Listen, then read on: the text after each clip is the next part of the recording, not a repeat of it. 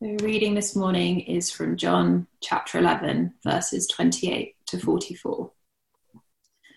When she had said this, she went and called her sister Mary, saying in private, "The teacher is here and is calling for you." And when she heard it, she rose quickly and went to him. Now Jesus had not yet come into the village, but was still in the place where Martha had met him. When the Jews who were with her in the house, consoling her, saw Mary rise quickly and go out, they followed her, supposing that she was going to the tomb to weep there. Now when Mary came to where Jesus was and saw him, she fell at his feet, saying to him, "Lord, if you had been here, my brother would not have died." When Jesus saw her weeping, and the Jews who had come with her also weeping, he was deeply moved in his spirit and greatly troubled. And he said, "Where have you laid him?" They said to him, "Lord, come and see." Jesus wept. So the Jews said, "See how he loved him." But some of them said, "Could not he who opened the eyes of the blind man also have kept this man from dying?" Then Jesus, deeply moved again, came to the tomb. It was a cave, and a stone lay against it. Jesus said, "Take away the stone." Martha, the sister of the dead man, said to him, "Lord, by this time there will be an odor, for he has been dead 4 days." Jesus said to her, "Did I not tell you that if you believed, you would see the glory of God?" So they took away the stone. And Jesus lifted up his eyes and said, "Father, I thank you that you have heard me. I knew that you always hear me, but I said this on account of the people standing around, that they may believe that you sent me." When he had said these things, he cried out with a loud voice, "Lazarus, come out." The man who had died came out, his hands and feet bound with linen strips, and his face wrapped with a cloth. Jesus said to them, "Unbind him and let him go." Amber, thanks very much indeed for reading. Please, if you have a Bible in front of you, do keep it open, or if you have the reading on the outline, then that would be helpful to have to hand so that you can follow. The question I want to ask today is, how should we respond to death? Death is all around us, and yet how should we respond to it? Perhaps it shouldn't really bother us at all. After all, Richard Dawkins tells us that our universe has precisely the properties we should expect if there is no design, no purpose, no evil, no good, nothing but pitiless indifference. In other words, death is just the way life is, and we better get used to it. Or perhaps we should respond by clinging to some of the usual platitudes that we hear in the face of death. You know, they've just gone next door, they've gone to a better place, or I'm glad their suffering is over. Really? But how do we know? Surely no adult should be content with that kind of childish, blind faith. Just as any parent is keen to help their child to distinguish between what is true and what is make-believe, so we should do the same. Or perhaps a stiff upper lip is the best response in the face of death. Denial that hides the pain and hurt. And yet that hardly squares, does it, with the fear and pain that we see around us every day. Well, this is the third of our series of talks in John chapter 11. And my aim this morning is simply for us to see that death is a far bigger deal. It is far more significant than we tend to think it is. We're also going to see how it is that we can trust Jesus in the face of death. If you've been following these talks, then you'll remember how John chapter 11 begins. Verse 1, "Now a certain man was ill, Lazarus of Bethany, the village of Mary and her sister Martha." And then verse 3, So the sisters sent to Jesus saying, Lord, he whom you love is ill. We've seen the shock as Jesus delayed, waiting until Lazarus had died before journeying to Bethany. We've seen the meeting of Martha meeting Jesus on the road as he comes to Bethany, Lazarus' sister Martha. And now it's the turn of the other sister, Mary, as she meets Jesus together with the crowds and mourners and onlookers. Have a look again at verses 32 to 37. Now when Mary came to where Jesus was and saw him, she fell at his feet, saying to him, Lord, if you had been here, my brother would not have died. When Jesus saw her weeping, and the Jews who had come with her also weeping, he was deeply moved in his spirit and greatly troubled. And he said, Where have you laid him? They said to him, Lord, come and see. Jesus wept. So the Jews said, See how he loved him. But some of them said, Could not he who opened the eyes of the blind man also have kept this man from dying? Jesus shows us, firstly, why we should respond to death with indignation. Why we should respond to death with indignation. Because I think here is the question. Have a look again at verse 35. Why does Jesus weep? Well, no doubt in part it reveals his humanity, just as we see elsewhere in the gospel accounts that Jesus could hunger, thirst, eat, drink, walk, sleep, groan, and get tired, so too he weeps.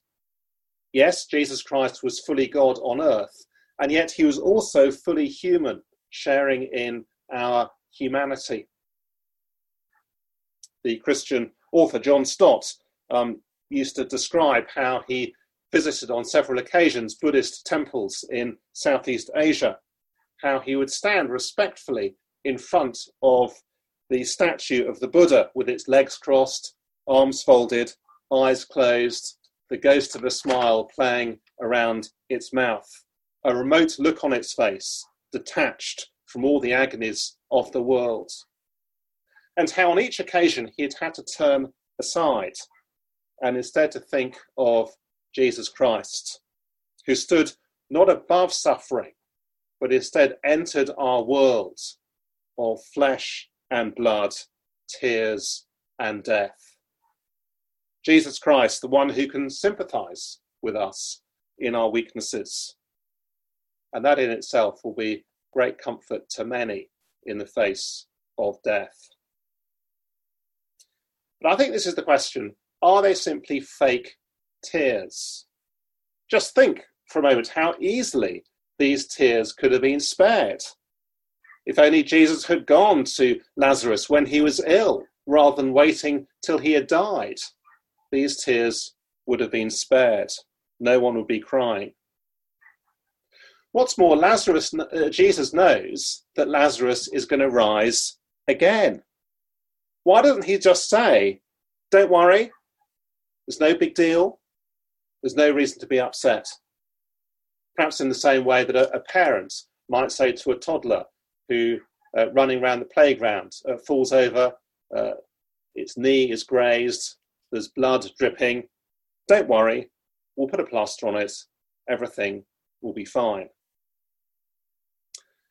So notice, therefore, that it's not simply that Jesus wept. Verse 33, it's that he was deeply moved in his spirit and greatly troubled. And again, in verse 38, he is deeply moved.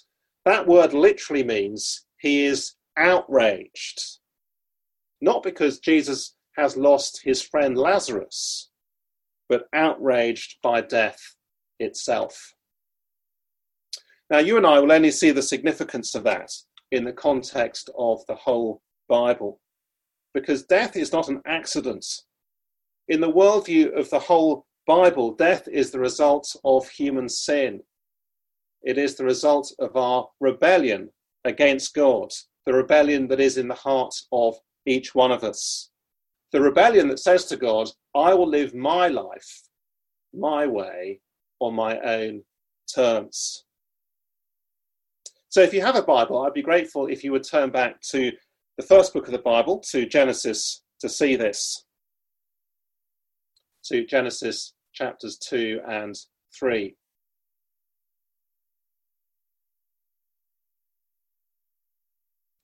God put Adam and Eve in the Garden of Eden. It's full of his kind, generous, and good provision. In chapter 2, verses 16 and 17, we're told, "And the Lord God commanded the man, saying, You may surely eat of every tree of the garden, but of the tree of the knowledge of good and evil you shall not eat. For in the day that you eat of it, you shall surely die." So then, what is at the heart of sin? Well, it is doubting God's word. As the serpent says to the woman in chapter 3, verse 1, did God actually say that you shall not eat any tree in the garden? And if we stop to think about it, that is how we all naturally live, isn't it? We ignore God. We decide that we'll be the ones who decide what is right and what is wrong. We live life on our own terms, despite living in God's world.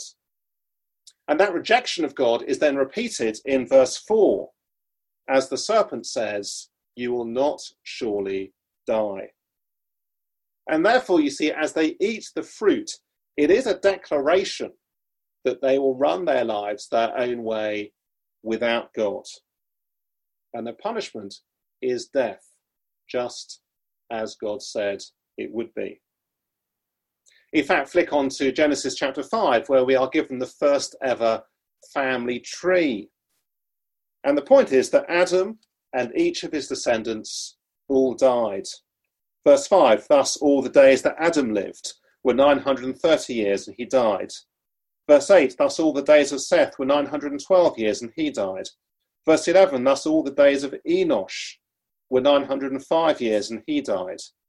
Verse 14, thus all the days of Kenan were 910 years and he died. Verse 17, thus all the days of Mahalalel were 895 years and he died. Verse 20, thus all the days of Jared were 962 years and he died. Genesis shows us that death is a consequence of sin. It is part of God's judgment. And it's this, therefore, that explains why it is that Jesus is so outraged in the face of death. Just listen to the Christian writer Don Carson describing death in this way. We are sinners and we will die. Every time there is death, it still hurts. It is painful. It is still ugly. And it is still the result of sin. This was not the way God made the creation in the first place. Jesus is outraged by the whole thing. He is outraged by the death that has called forth this loss, by the sin that lies behind it. In other words, death is not normal when you look at it from the vantage point of the creation that God made in the first place. It is an enemy. It is ugly. It destroys relationships. It is to be feared. Now let's address then some of those attitudes to death that we thought about at the very beginning. Is there something which we should just get used to, as Richard Dawkins suggests? Should we simply be content with some of those woolly platitudes? They've gone to a better place. They're now at peace. Or adopt a stiff upper lip? Maybe that's the answer. No, the Bible is more brutally realistic. It dares to recognize that death is indeed the last enemy. It is terrible. It is right to be indignant in the face of it. The idea that death is natural, or that in some sense it's possible to die well, to die a good death, is nonsense. And yet, wonderfully, death needn't have the last word. Yes, Jesus shows us why we should respond to death with indignation. But secondly, he also shows us how we can respond to death with confidence. And that's verses 38 to 44. Now, I want us to spend some time on these verses because the miracles of Jesus Christ are well documented in the New Testament. And yet it's so easy either not really to take them seriously or to fail to see their significance. For some, of course, Jesus' miracles are mere conjuring tricks, while others, perhaps in their arrogance, imagine how easily gullible first century people would have been fooled and no doubt believed that if Jesus came to London today, then no one would be taken in. After all, miracles can't happen. So notice, will you, first of all, that Lazarus was really dead. Verses 38 to 39. Then Jesus, deeply moved again, came to the tomb. It was a cave, and a stone lay against it. Jesus said, "Take away the stone." Martha, the sister of the dead man, said to him, "Lord, by this time there will be an odour, for he has been dead 4 days." Jesus said to her, "Did I not tell you that if you believed, you would see the glory of God?" Lazarus was really dead. He's been in the dead 4 days already.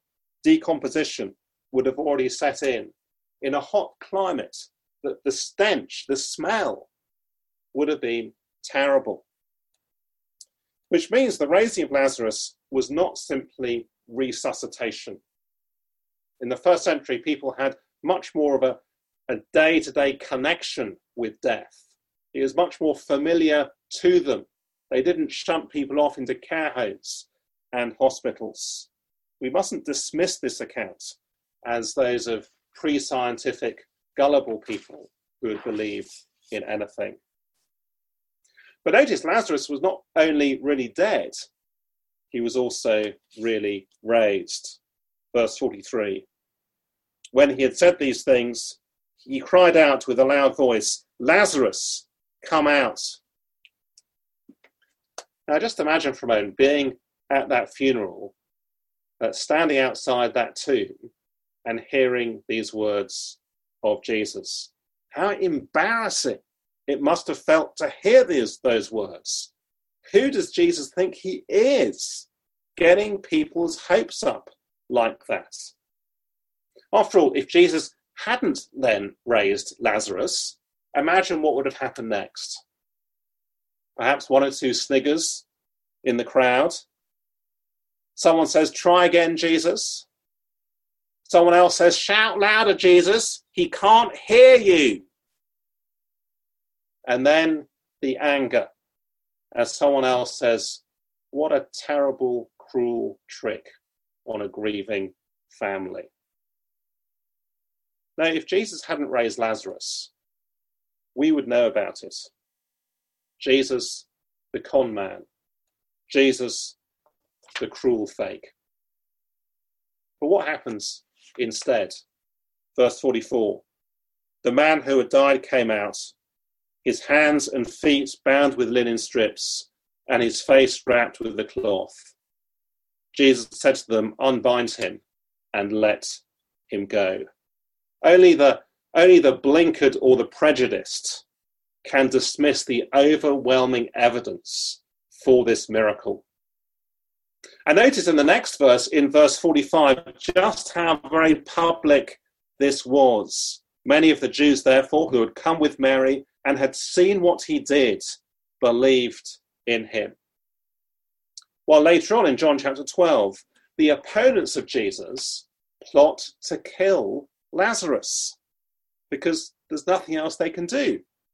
If Jesus hadn't raised Lazarus, they could find his body, they could dig it out of the tomb, they could parade his body through the streets, and everyone would know what a con man Jesus is. But Lazarus is alive, and therefore in desperation, the only answer is to kill him. In October 2019, the Kenyan marathon runner Eliud Kipchoge became the first person ever to run a marathon in under 2 hours.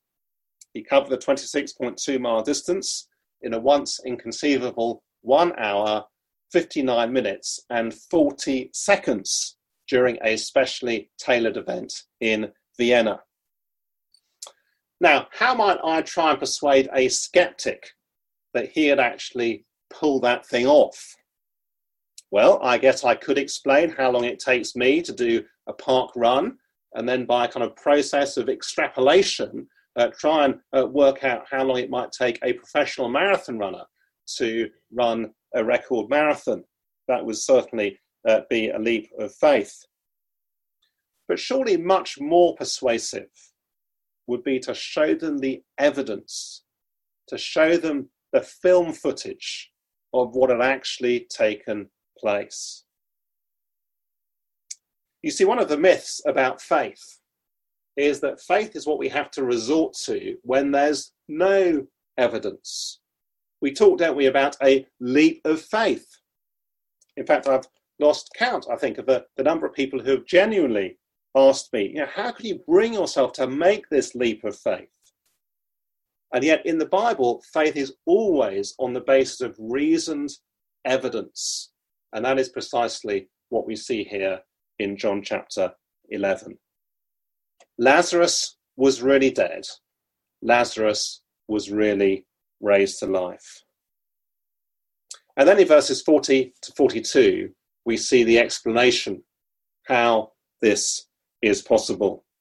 Verse 40, Jesus said to her, "Did I not tell you that if you believed, you would see the glory of God?" So they took away the stone, and Jesus lifted up his eyes and said, "Father, I thank you that you have heard me. I knew that you always hear me, but I said this on account of the people standing around, that they may believe that you sent me." Here you see is Jesus Christ, God the Son, in perfect relationship with God the Father, the one who has come from God, the one who speaks the very words of God, the one who does the very works of God, whose words and actions, you put them together, they reveal God perfectly. So then, what are the implications? Well, firstly, if Jesus Christ can raise the dead, there is no reason to doubt any of the other miracles. He can give sight to the blind. He can give the mute their voice, the deaf their hearing, the lame the use of their legs. If he is Lord of death, then surely he can calm a storm. He can miraculously feed 5,000 people. Now, it may well be that you're listening to this and you are someone who frankly finds the miracle accounts in the Gospels unbelievable. And yet, of course, if Jesus Christ really is God come to earth, then we shouldn't be surprised when we see the Creator overturning and directing, demonstrating his complete control over his creation. He commands a storm, it stops. He commands death, and it's reversed. But secondly, this anticipates Jesus' own resurrection from the dead. Don't turn to it now, but you can look it up later in John chapter 20. Both Jesus and Lazarus were placed in tombs with stones across the entrance, their bodies embalmed with cloths in order to keep the stench away. We're told that when Jesus' disciples come to his tomb, the stone has been rolled away already. But what is the critical piece of evidence that John draws our attention to? Well, it's the linen cloths lying there, folded up, the grave clothes set to one side. The point being, you see, that Lazarus, having come back from death, he walks out of the grave wearing his, because he will need them again when he dies 30, 40 years' time as an old man. Whereas Jesus, he doesn't simply come back from death. No, he goes through death and beyond and out the other side. And therefore, he will never need them again. You see, if Jesus rose from the dead, never to die again, it cannot simply be something that is moderately significant. Either he didn't, in which case you and I can completely dismiss it. Christianity is based on a fraud, or it did, in which case it changes everything forever. Jesus is alive today. He is indeed Lord and God. But then the third implication, because the raising of Lazarus anticipates the raising to life after death of all those who have put their trust in Jesus. In other words, this is far more significant than simply one man being raised back to life again, perhaps to enjoy another 30 years of life or whatever it is. No, it is an open symbol of Jesus' conquest of death and hell. When Eliud Kipchoge ran that Vienna Marathon in under 2 hours, he gave a press conference afterwards and he said this: "Now I've done it, I'm expecting more people to do it after me." Now, it's very similar to what the Lord Jesus could have said after raising Lazarus. There are going to be many, many more. Because you see, the miracle authenticates the claim that we saw Jesus makes in chapter 11, verses 25 and 26. We looked at those verses last week. Just have a look at them again. "I am the resurrection and the life. Whoever believes in me, though he die, yet shall he live." Now, how do we know Jesus isn't bluffing? Well, because he raised Lazarus. Because Jesus himself was raised from the grave, never to die again. In other words, the raising of Lazarus to life in this world is a visual aid of what will happen to everyone who has put their trust in Jesus as he raises them to life in the next world. Now, I take it that for those who have died in recent weeks, trusting in Jesus Christ, I take it that for all of us, as we face death, those of us who are trusting in Jesus Christ, it means we can indeed have great confidence in the face of death. Confidence not in ourselves, but confidence in him. Let me lead us in prayer. Lazarus, come out. The man who had died came out, his hands and feet bound with linen strips, his face wrapped with a cloth. Heavenly Father, we thank you very much for the way in which the Lord Jesus shows us we should regard death, both with indignation, as we see that it's far greater, far more significant simply than biological decay, and yet also how wonderfully we can be confident in Jesus Christ, those who trust in him, of life beyond the grave, resurrection life. And we pray, Heavenly Father, please would you help each one of us to take Jesus' words to heart and to grow in trust of him. And we ask it in his name. Amen.